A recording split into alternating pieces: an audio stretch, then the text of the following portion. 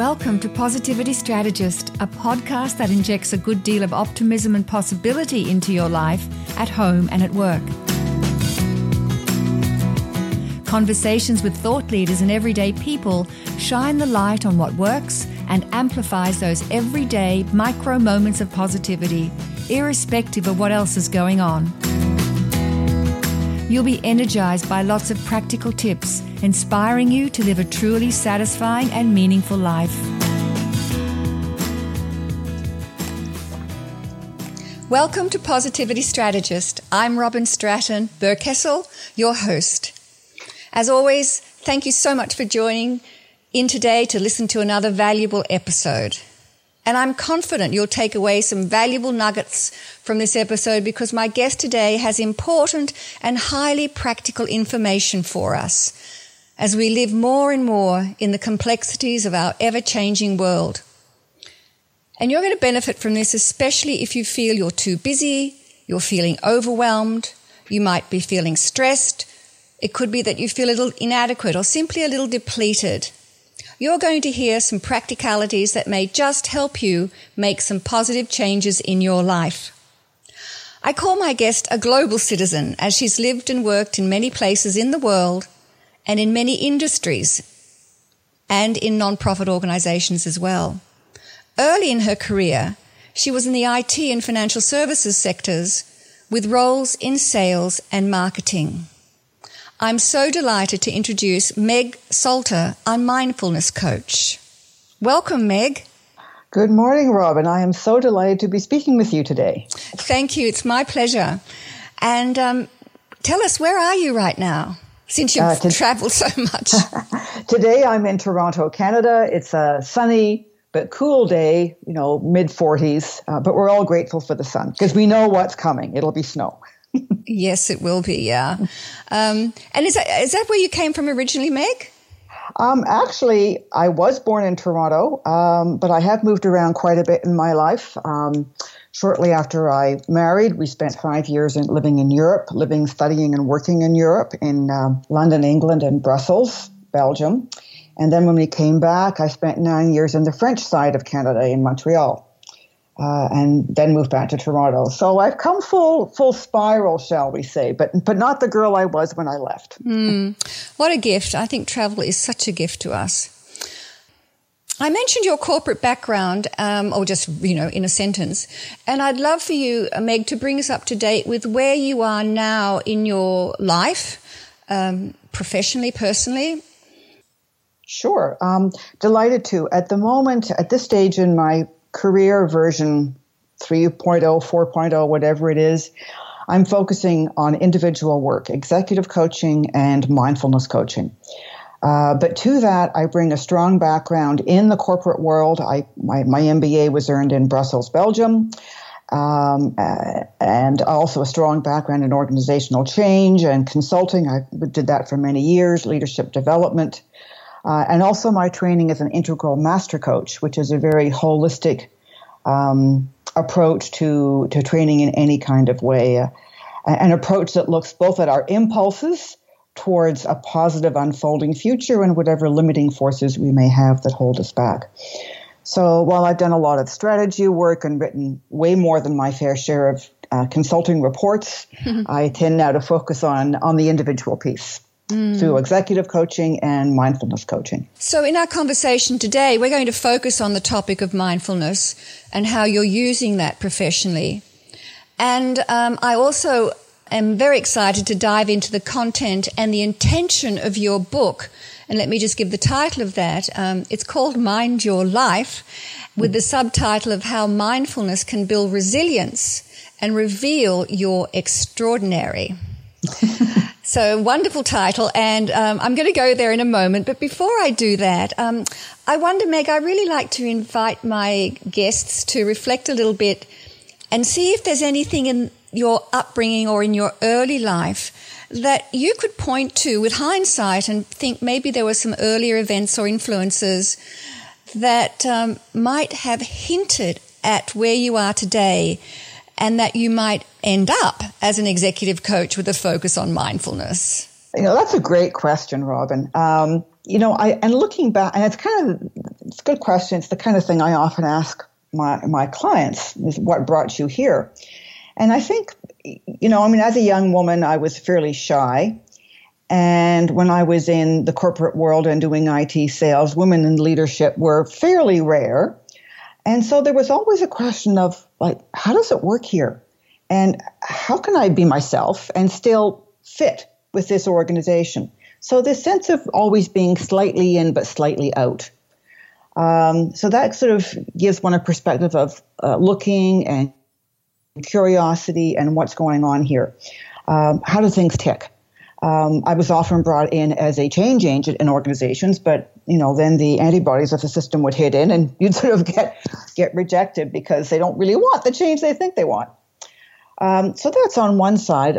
On the other side, and what brought me to the mindfulness piece was personal trauma in my own family life, the suicide of my brother many years ago, which really made me realize, things don't always work out. And bad things can happen to good people. Mm. And it really gave me an appreciation of probably a greater compassion than I would have had otherwise for the depths of suffering people can bring. Mm. So in a way that cracked me open.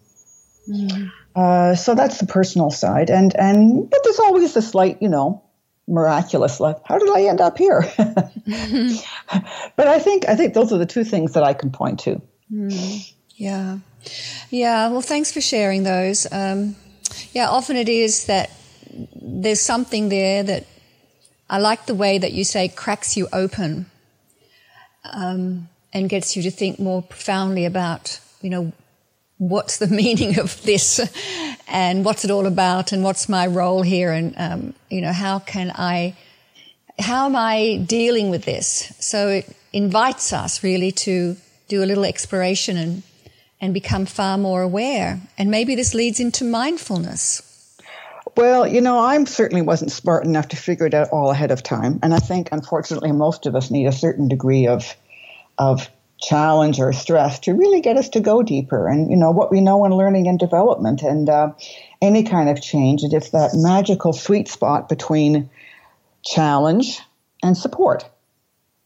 And so that was the challenge that broke me open. Mm. But we all face that one way or another, don't we? Absolutely. It's how we respond to those stresses that makes the difference, which, of course, is where mindfulness can come in as well as executive coaching. Absolutely. So in preparation for our call, I did a little bit of Googling and I searched for mindfulness and meditation. And what came up for mindfulness was 81 million searches. That's a big number, right? That's a big number. Yep. And what came up for meditation were 218 million searches. Huge. Then I looked at mindfulness and meditation together, and there are about 30 million searches for that. So mindfulness is really out there right now. And I'm just curious, you're into, you're now teaching and coaching with mindfulness. So has it become mainstream, or what's your thinking around the popularity of people wanting to know more about mindfulness? That's a great question, Robin. The short answer is absolutely it's become mainstream. And let me tell you, when I started 20 years ago, it was not. I would only tell my very closest friends what I was doing. And now I teach it openly and can tell my clients I'm going away for a week's retreat and they're interested. Mm-hmm. So absolutely it's gone mainstream. And there are lots and lots of benefits of that. Many people have tried it. Many people have got some kind of benefit out of it. There's people who have been at this long enough that we can apply good science to both people who had, a short-term 8-week intervention or who've been studying and practicing for years, and what's the impact on them. Yeah. Hey, Meg, let me just interrupt you for a moment. Why don't I get you to define mindfulness? All right. That's kind of the point, is that mindfulness can be defined in many, many different kinds of ways. And it can be, in a sort of a mainstream kind of loosely, it's sort of about an attitude of being more aware and mindful of this and mindful of that. So it can mean many things to many different people, which is part of the downside of the hype. Uh-huh. I use one definition, which is learning to pay attention to what's happening in the present moment in the mind, body, and external environment with an attitude of curiosity and kindness. That's actually a definition that came out of a study in the UK on mindfulness. What I add in the book is that how do you do that? Like, that sounds great, but how do you actually do that? I mean, I'm an executive coach, and I'm used to helping people achieve outcomes through practices. So in Mind Your Life, I'll say that how you learn to pay deeper attention is by developing the core attentional skills, which underlie that of concentration, sensory clarity, and equanimity. I also say that there are a whole variety of mindfulness practices that you can select from, and you can shape those to suit your schedule and your personal style. But that also that you have to practice smart, that you've got to find a way to build this into your life for effectiveness and for impact. So actually, I think clarity about language and terms is really helpful, and what will be one of the things that help people sort of get over a bit of a mindfulness hype that I think we're in right now. Right, yeah. That's really good. So, the key word there is the attentiveness, paying attention. Right. I think that the key aha for many people, Robin, and it certainly was for me, is that understanding that our capacity to pay attention is a thing. It's not just a given. Right. A good analogy is exercise. And, in the 50s and 60s, if you were out running on the street, somebody would have said, "Who's chasing you?" And now we know, unless you were military or an athlete, right? But now we know that our physical capacities can be developed through systematic exercise. Our capacity to pay attention is also like a muscle. Yeah. And we can learn to expand it in a way that can be absolutely remarkable. And part of the reason for the book, of course, is that I believe that the demands on our attentional faculties are, for many people, at a stretch and breaking point. And so knowing that you can actually expand that you can be permanently more focused, more productive, more equanimous without even trying, and that comes from a fairly doable practice every day. What was the word you used? Equanimous. Equanimous. Yes. What's that mean? It's the skill of equanimity. And good. Equanimity is the ability for you to fully experience in your senses, your mind and body, what's going on without pushing it away or hanging on to it. So it's one of the core underlying skills in mindful awareness. Yeah. Yeah. I'm going to come to your book and the practices in a moment. I'd like you to say more about that because it's got an intriguing title and the chapter headings are great, and what I've read of it, it's really easy to read. So I want to invest a bit of time in that. But just before we go there, Meg, I had a couple of other thoughts that I just wanted to invite you to talk about, and that is, and I'm quoting from your site actually now, you say on your homepage that as a leader, you ask the question, so this is what you're asking. As a leader, do you want to create positive change for yourself, your organization, or your world? And then a second part of that question is, do you want to boost your resilience? So creating positive change and talking about positivity, right in my bailiwick, and I agree with what you're saying about mindfulness. These are capacities and capabilities that you can grow, right? You can strengthen those, and you learn practices and change your habits and change your thinking around all of that. But just talk to me a little bit about mindfulness in relation to creating positive change. I think, Robin, that, virtually all the clients that I deal with are well-intentioned. They want to do something positive in their lives. But sometimes their intentions or their reach is bigger than their grasp. So what I can do as an executive coach and a mindfulness coach is figure out with them what are some of the things that are hindering them, that are getting in the way, and how can they build capacity and skills to actually achieve their positive intentions. And, mindfulness and the resilience that it builds, the actual muscles that it builds are a big part of that. For example, with a client, you can be, what it will do is it'll help build your self-awareness. When you're sitting there meditating and focusing on body sensations or the breath, then all of a sudden you realize what's going on in your head because you're aware of the internal chatter, what I call in the book your default attentional network, or DAN. The kind of thinking that is occurring in your head when you're not thinking about anything in particular. So all of a sudden you're aware of the little voice in your head and you're able to question it. You're able to say, is this really so? You become aware of the emotions in your body and where those reside, the stories that you tell yourself. When you develop that kind of awareness, you have the capacity for freedom. You can make a choice. You're not just yanked around by unconscious patterns. You see them. And when you see them, you can make a choice to do things differently. So that's where, most of us aren't trying to be bad people. Most of us are trying to do the best we can with what we have in the situations we find ourselves. So this is, in the old days, this was called liberation. And so this is one of the ways that, that mindfulness can liberate us from self-defeating assumptions sometimes, or emotional patterns that we've developed, rigidity in the body that we've developed as a result. That's why I say it can lead to extraordinary. Yeah. That's, I'm just wondering, as you were describing all of that, it might be fun and helpful if you could share a story with us where you've seen a client or somebody, that has been able to apply these practices and develop this capability. Does one come to mind? Well, certainly in the book itself, one of the things I did was interview people who had been able to keep up a practice for at least 3 years. One of the things that we know as part of the hype is that many people can take a course, but only 1 in 10 continue after a period of 6 to 9 months.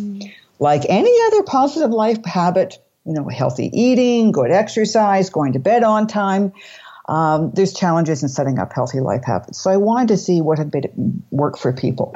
So one of the stories in the book is I call the woman Barbara, and she'd had a major business setback to do with, partners leaving and so forth, taking some of the intellectual IP, setting up a competitor, et cetera. And it was a company where the employees owned shares. So she was protecting not just her own personal business, but people's livelihoods. And she did a mindfulness program. And her goal there was she wanted to not be angry through a litigious process. How can I not hold hate in my heart? As she's fighting for her business, her livelihood, and the livelihood of 100-odd people. And she was able to do that because when she was sitting in her basement, in this case, she used breath as a practice, she was able to kind of process some of the anxiety and the ambiguity and the emotional feelings around it. So it didn't come out when she was talking with her employees, and it didn't come out in the courtroom. So this stuff can really change lives. Now, she had a huge motivation, of course, and that's what I often help people with is, why do you want to do this? And how can we anchor this motivation in a way that makes sense for you? Yeah, well, that's the intention piece, right? Yes, and I think, for any change, we know that why you want to create the change is important. And with any client, executive or client or mindfulness client, it's like, why are you here? What would better look like? What would positive change look like? And that helps anchor it for them because in any change process, things can get a little bit worse before they get better. At the learning curve. And you have to have something that anchors you and keeps you on track in the wobbly days. Yeah. And you're aware of appreciative inquiry, aren't you?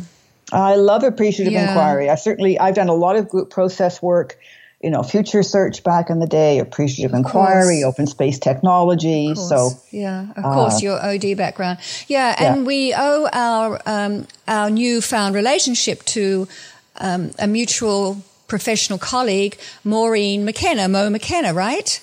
Absolutely. I love Mo, and she's the AI queen here in Northern Canada. Absolutely, yes. So that's exciting. So that popped into my mind as you were talking about some of the challenges that we face with, embracing change or resisting change, whichever frame you take.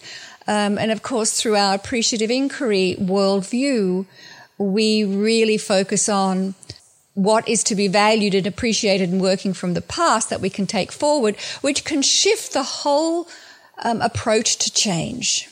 So I think that framework really leads into or complements, mindfulness in the sense of where are you putting your attention? Are you putting your attentions on the deficits and the things that don't work and distress you?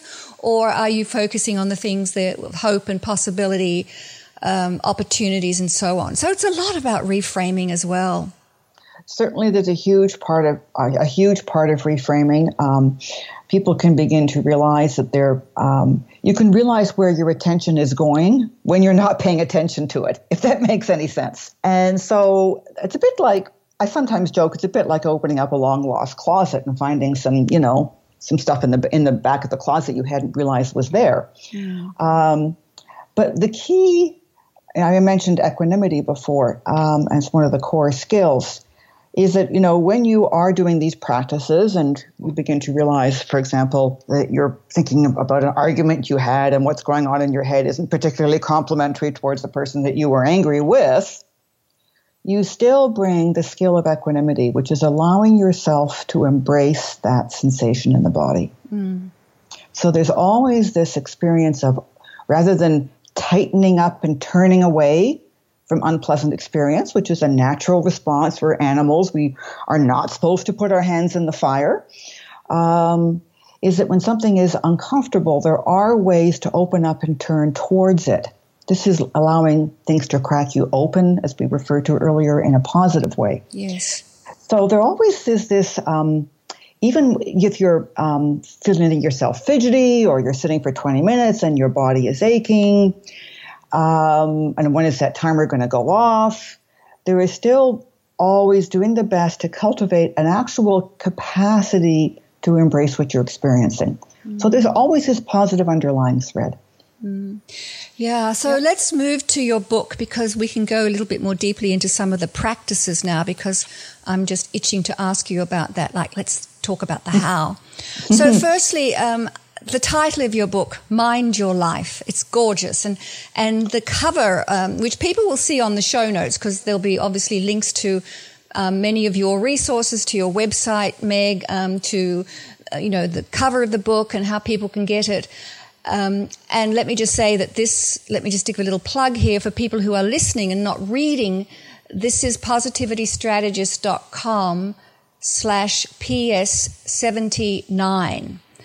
And so if people just key that in, they'll be able to go to the website and find these resources. So talk to me about the title, Mind Your Life. How did you come up with that? And about the illustration on the cover and, the intention in writing it. I mean, all those good things. Well, I do. Thank you, Robin.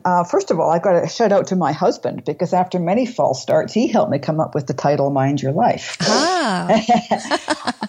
And by the way, he doesn't meditate, but he supports me all the time in my practice. I wanted something that spoke to this second generation counter hype that I kind of referred to earlier on. Mm-hmm. And the word mind speaks to that attentional capacity that we talked about. It speaks to both mind and heart, if you will. And life means that you can pay attention to anything in your life. And the tagline on the bottom is not just about following your breath. That is one method. You can pay attention to all of your life, to physical sensations, to emotional sensations, to thinking as it occurs in your interior monologue and potentially internal images in your mind. You can pay attention to the people around you, to the surroundings. It's everything. Mm. It's a wide open field.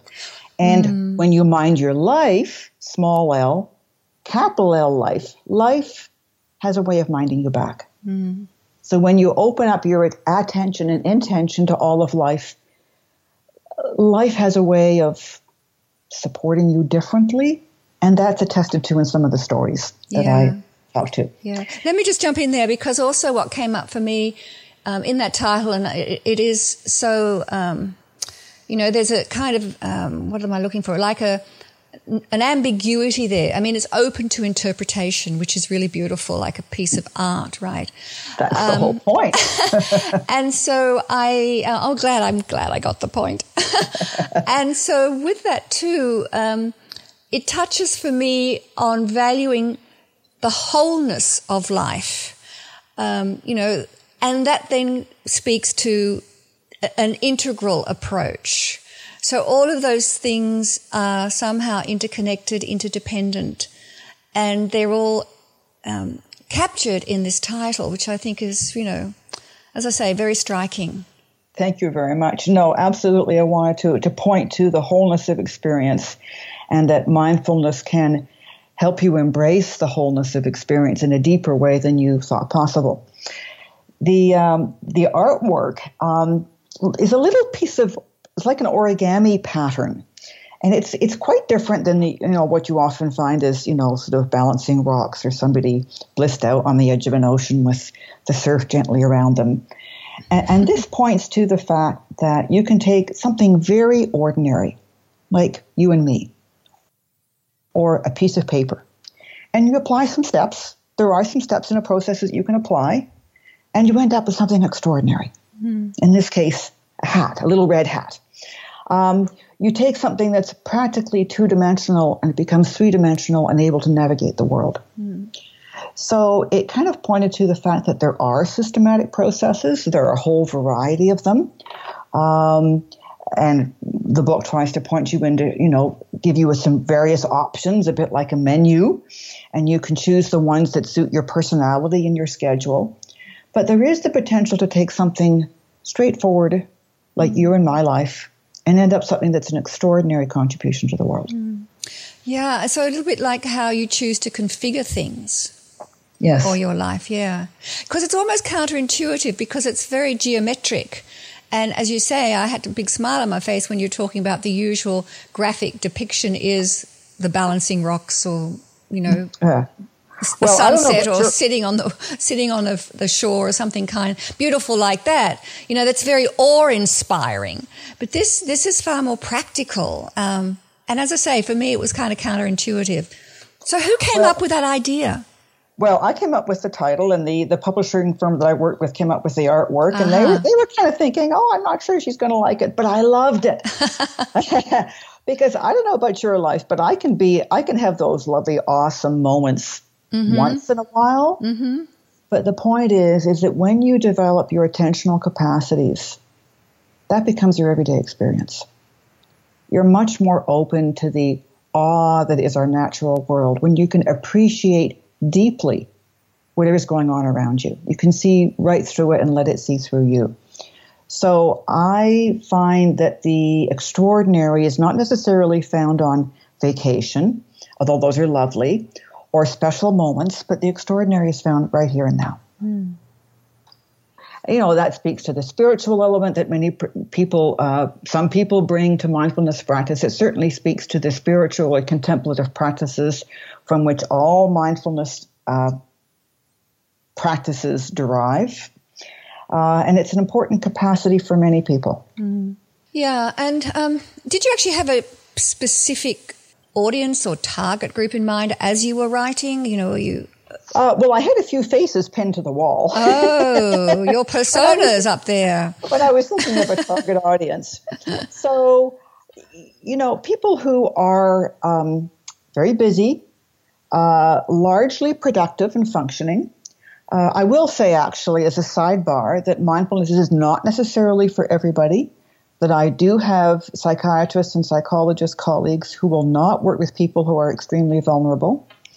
You need to have a certain amount of ego strength before you can come at your ego with this kind of tool.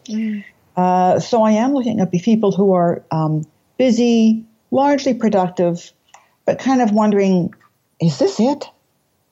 Like, I thought there was something more in life. Or they're just feeling stretched and thinking, I'm doing everything I know how to do, but there's something I'm not getting. So let's look at the book now, and There are 11 chapters in the book, and I'm looking at the contents now. So I just leave it to you, Meg. Is there anything, or what particularly would you like to share with us as illustrative of, the practices that you outline in your beautiful book? Certainly. The Unified Mindfulness System has been created by an individual named Shinzen Young. He's a sort of early 70s, one of the most senior meditation mindfulness teachers in North America. Been collaborating with the intersection between science and spirituality and advising labs such as Carnegie Mellon for a number of years. And somebody I've been working with for quite a long time. And he's a geek. Which he's very proud of. And so this book is an attempt to turn geek speak into an accessible praxis. So things like, what are the core underlying skills behind any mindfulness practice, any meditation practice, concentration, sensory clarity, and equanimity. And then developing what I call a meta framework, kind of like an umbrella framework. And I would use umbrella frameworks in strategy or in organizational development. A meta framework that is kind of sort of an umbrella framework for quite a few different types of meditative or mindfulness practices, because there are a lot. Mindfulness-based stress reduction, which most people think of when they think of mindfulness, and to which we owe a huge debt of gratitude to Jon Kabat-Zinn, who founded it in the 1980s, focuses on three things, essentially. Yoga, which is great. I mean, that was a new thing in the 80s, yoga. This practice of body scan or body awareness, and focus on the breath. But there are many, many different kinds of mindfulness practices, and not everybody likes focusing on the breath. There are many ways of developing concentration, sensory clarity, and equanimity. So this particular approach lays out a variety of them. They're categorized in a framework that sort of parallels what we know about the transformational change process in individuals. And I'll use Otto Scharmer's U-curve for that as a way of sort of, observing what's going on at increasing levels of depth, being in a place of ambiguity and not knowing, and then recreating something positive. So you can see links to positive, appreciative inquiry, positivity, psychology, et cetera, and those kinds of things. But all underlined by a common language that focuses on our sensory experiences. And so for that, we use some fairly simple terms, feeling, which refers to the feeling body, both the sort of biological body and the sort of the emotions as they surface in the body. Seeing, which refers to both what we see externally around us and also what we might see in the mind's eye when we close our eyes. And hearing, which again refers to anything that we hear in the external environment around us. It could be sights and sounds of the world, my voice talking, or what we hear when we turn our attention internally to the default attentional network, Dan, muttering away in our head.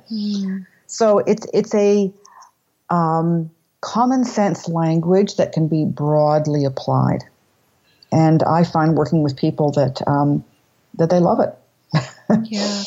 And it makes such good sense. I mean, just the fact that we sometimes, well, not sometimes, but we lack the foundational ability to pay attention to our own sensory experiences. Well, we do, but I think there's a good reason for that. Now, I'm not trained that way, but we know that most of our brain is on autopilot. We know that we only have a limited amount of sort of neurological capacity. And we are creatures, and we are wired to pay attention to be alert to negative signals. Right. The baby crying in the night, that little, pedestrian scooting across in front of you. Our cave-dwelling ancestors, and somebody was alert at the front of the cave, waiting for prey to come in. So we're kind of attuned to signals to keep us preserved. Of course. So that's, that's common sense, really. But what if we took those same capacities that were latent and only triggered by alertness signals and applied them to everyday life. What would your life look like if you brought that same depth, the capacity that you can bring when a loved one is ill, when you're navigating your way out of a car accident? What if those capacities were available more often? What would your life be like then? Yeah. And then how can you fine-tune those, right? That's the how piece. How can you fine-tune those in daily life? I refer to mindfulness as a resilience booster. And, we do these practices that can seem a little weird. You want me to do what? Pay attention to my breath, pay attention to my thinking. So we do those practices in safe, contained ways. 20 minutes sitting on a chair in the morning, sometimes when we're driving, before a meeting, after a meeting, before an argument. We do those practices in safe, contained ways because we're practicing. It's like you go to the gym and you lift weights. You start off with 5-pound weights, not 50. So that when stuff hits the fan, you have capacity to deal with it. Sorry. Very good. No, I interrupted you because I would love you to give us a couple of practices. What are we practicing before we go into the meeting, or before we meet a challenge, or when we want to be able to respond to something in a more mindful way? Other than the meditation and the breathing and so on, what else can you offer us? Well, one of the things that I like to help people with is to craft a customized practice, whether it's an executive coaching client or a mindfulness coaching client. We're all different. We're all unique. And so creating a practice that somebody can directly work with that suits them is fine. Is that what you do? Some people love focusing on, absolutely. Yeah. Absolutely. Every single mindfulness client, they will work with them, and whether that's a group client or individual, we work with people so that they have their own unique customized practice. It's like a personal trainer, only for the soul. So what might be, can you give me 3? I mean, what might you recommend? So there are... and give us the context, what might be the situation and what might you recommend? So I'm going to make this up in the moment, Robin. Yep. Let's say you're kind of a high energy person and you're catalyzed by activity. But you know that you don't know how to relax. So I would develop a practice where somebody can focus on deep belly breathing, because we know that when you pay attention to breath in the chest or in the belly, the stomach expands, the lung expands, and you get in more oxygen. So I help people. So that would be an example of 15, 20 minutes in the morning, become aware of relaxation in the body, note exactly where it is in the body, feel it spread and expand, notice relaxation in the mind. There could be pauses in the internal thinking. Notice external silences around you. Sink into that. So they develop the capacity to notice non-active triggers. In other words, the larger surround. And so that becomes a capacity to tap into relaxation on demand. So that when you've got a nervous meeting coming up, you're about to give a performance review, you're doing a big presentation, you can do that for 2 minutes before the meeting. Right. But you can't do it if you haven't practiced. Yep. So that's the whole point of practice is you do the moves, whether it's yoga or weightlifting or whatever it is you do, you get the form right. And you develop some core capacities so that when you're in a situation of demand and stress, you have more capacity to deal with it. You literally have more bandwidth. So that would be one example, focusing into the relaxation side of experience. And as we said earlier, there's a lot of relaxation present in our bodies. There's a lot more quiet in the world out there, but we don't pay attention to it. Yeah. Well, that's a great example. I mean, throughout this time we've had together, I personally have a much deeper appreciation of where you're coming from with mindfulness, and it makes absolute sense to me. And I hope the listeners are having that same experience. And so with the book, Meg, how are you using it? Are you offering it to your clients? Is it like a textbook? I mean, can people actually, if they went and bought it, could they come up with their own their own practice, you know? Absolutely. I think I've tried to go to the simplicity on the other side of complexity, if you like. So this was designed, I occasionally sort of thought of this is a bit like a cookbook for the soul. Mm-hmm. And in a cookbook, you don't necessarily read it cover to cover. That's a good title, by the way. Well, that was one of the alternate subtitles, but what if you don't like to cook? I didn't want to turn those people off. But you don't necessarily read it cover to cover, and you don't have to cook everything in the book, right? Right. You may specialize in desserts or soups, or in the winter you like a stew, but in the summer it's barbecue time. So I wanted to give something that people could kind of skim through as they wanted. Some people will love the stories. That will be inspirational. Some will need the science piece. My engineering clients, they really need to see the science piece. Mm-hmm. Show me this is valid and not just made up. I wanted to sort of get people to understand more deeply some of the fundamentals behind any practice: concentration, clarity, and equanimity, the practice of deep attention or noting, and then give people a variety of practices. You only need one. You only need one. And they can read them, they can try them out. So this is absolutely designed that if you buy the book, you can teach yourself. Yeah, you can pick it up and, often with a book, when I'm needing some inspiration or something to help me or lift me, I'll pick up a book that I really love, like a book like this, and I would just maybe just randomly let the page open to tell what's the lesson I need to learn here. Yeah, so some of those will be motivational and, key pieces of wisdom. So those are sprinkled throughout. And some of those will be very practical, like, help me with this focus on rest piece. How do I do that again? Yeah. Oh, yeah, here's the summary on the page. Yeah. So I can look at it, and as I'm doing it, I can refer to it. Just like when I'm cooking my Christmas cookies, I can refer to my baking recipe and say, oh, yes, don't forget the baking powder.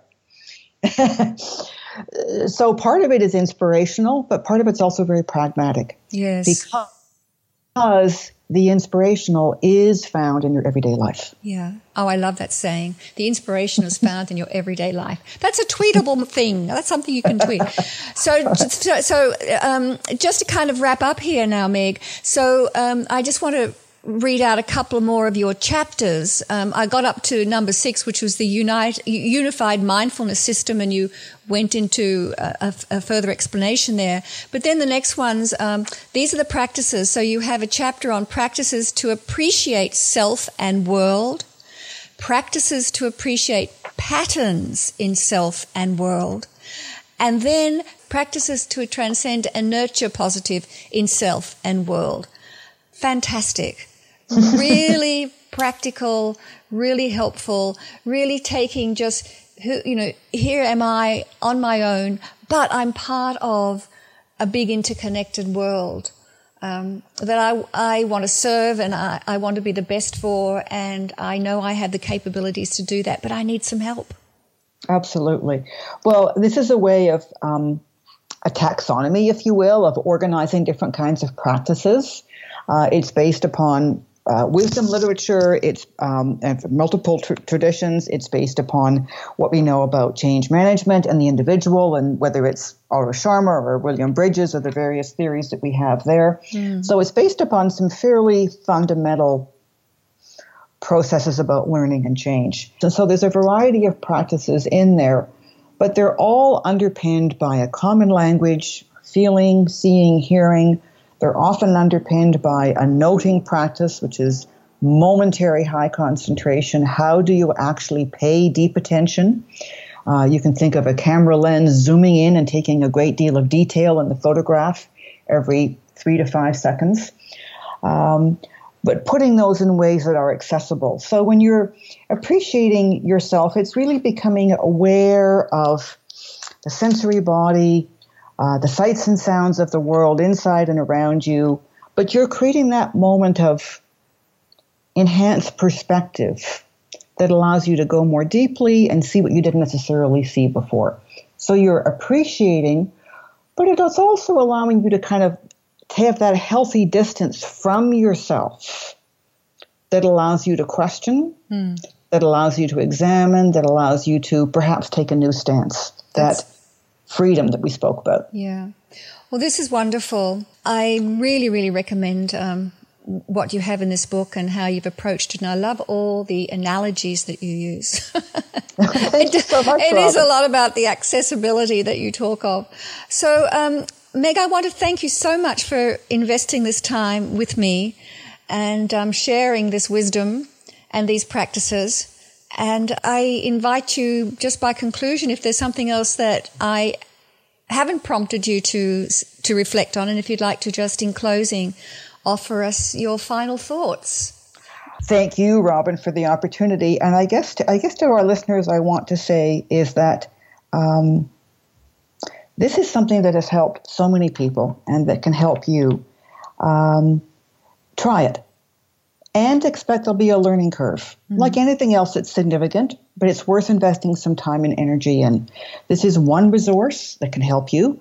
I think it's a good one, but there are also many others out there.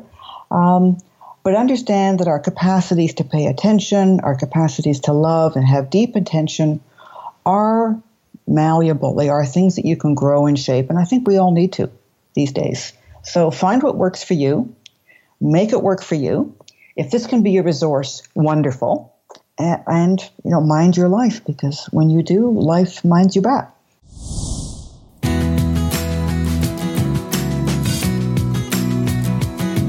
Also, you can be notified of new episodes by email. Links to all these suggestions are available on positivitystrategist.com/podcast. Thank you for listening, and remember, what you focus on grows. So grow towards your best.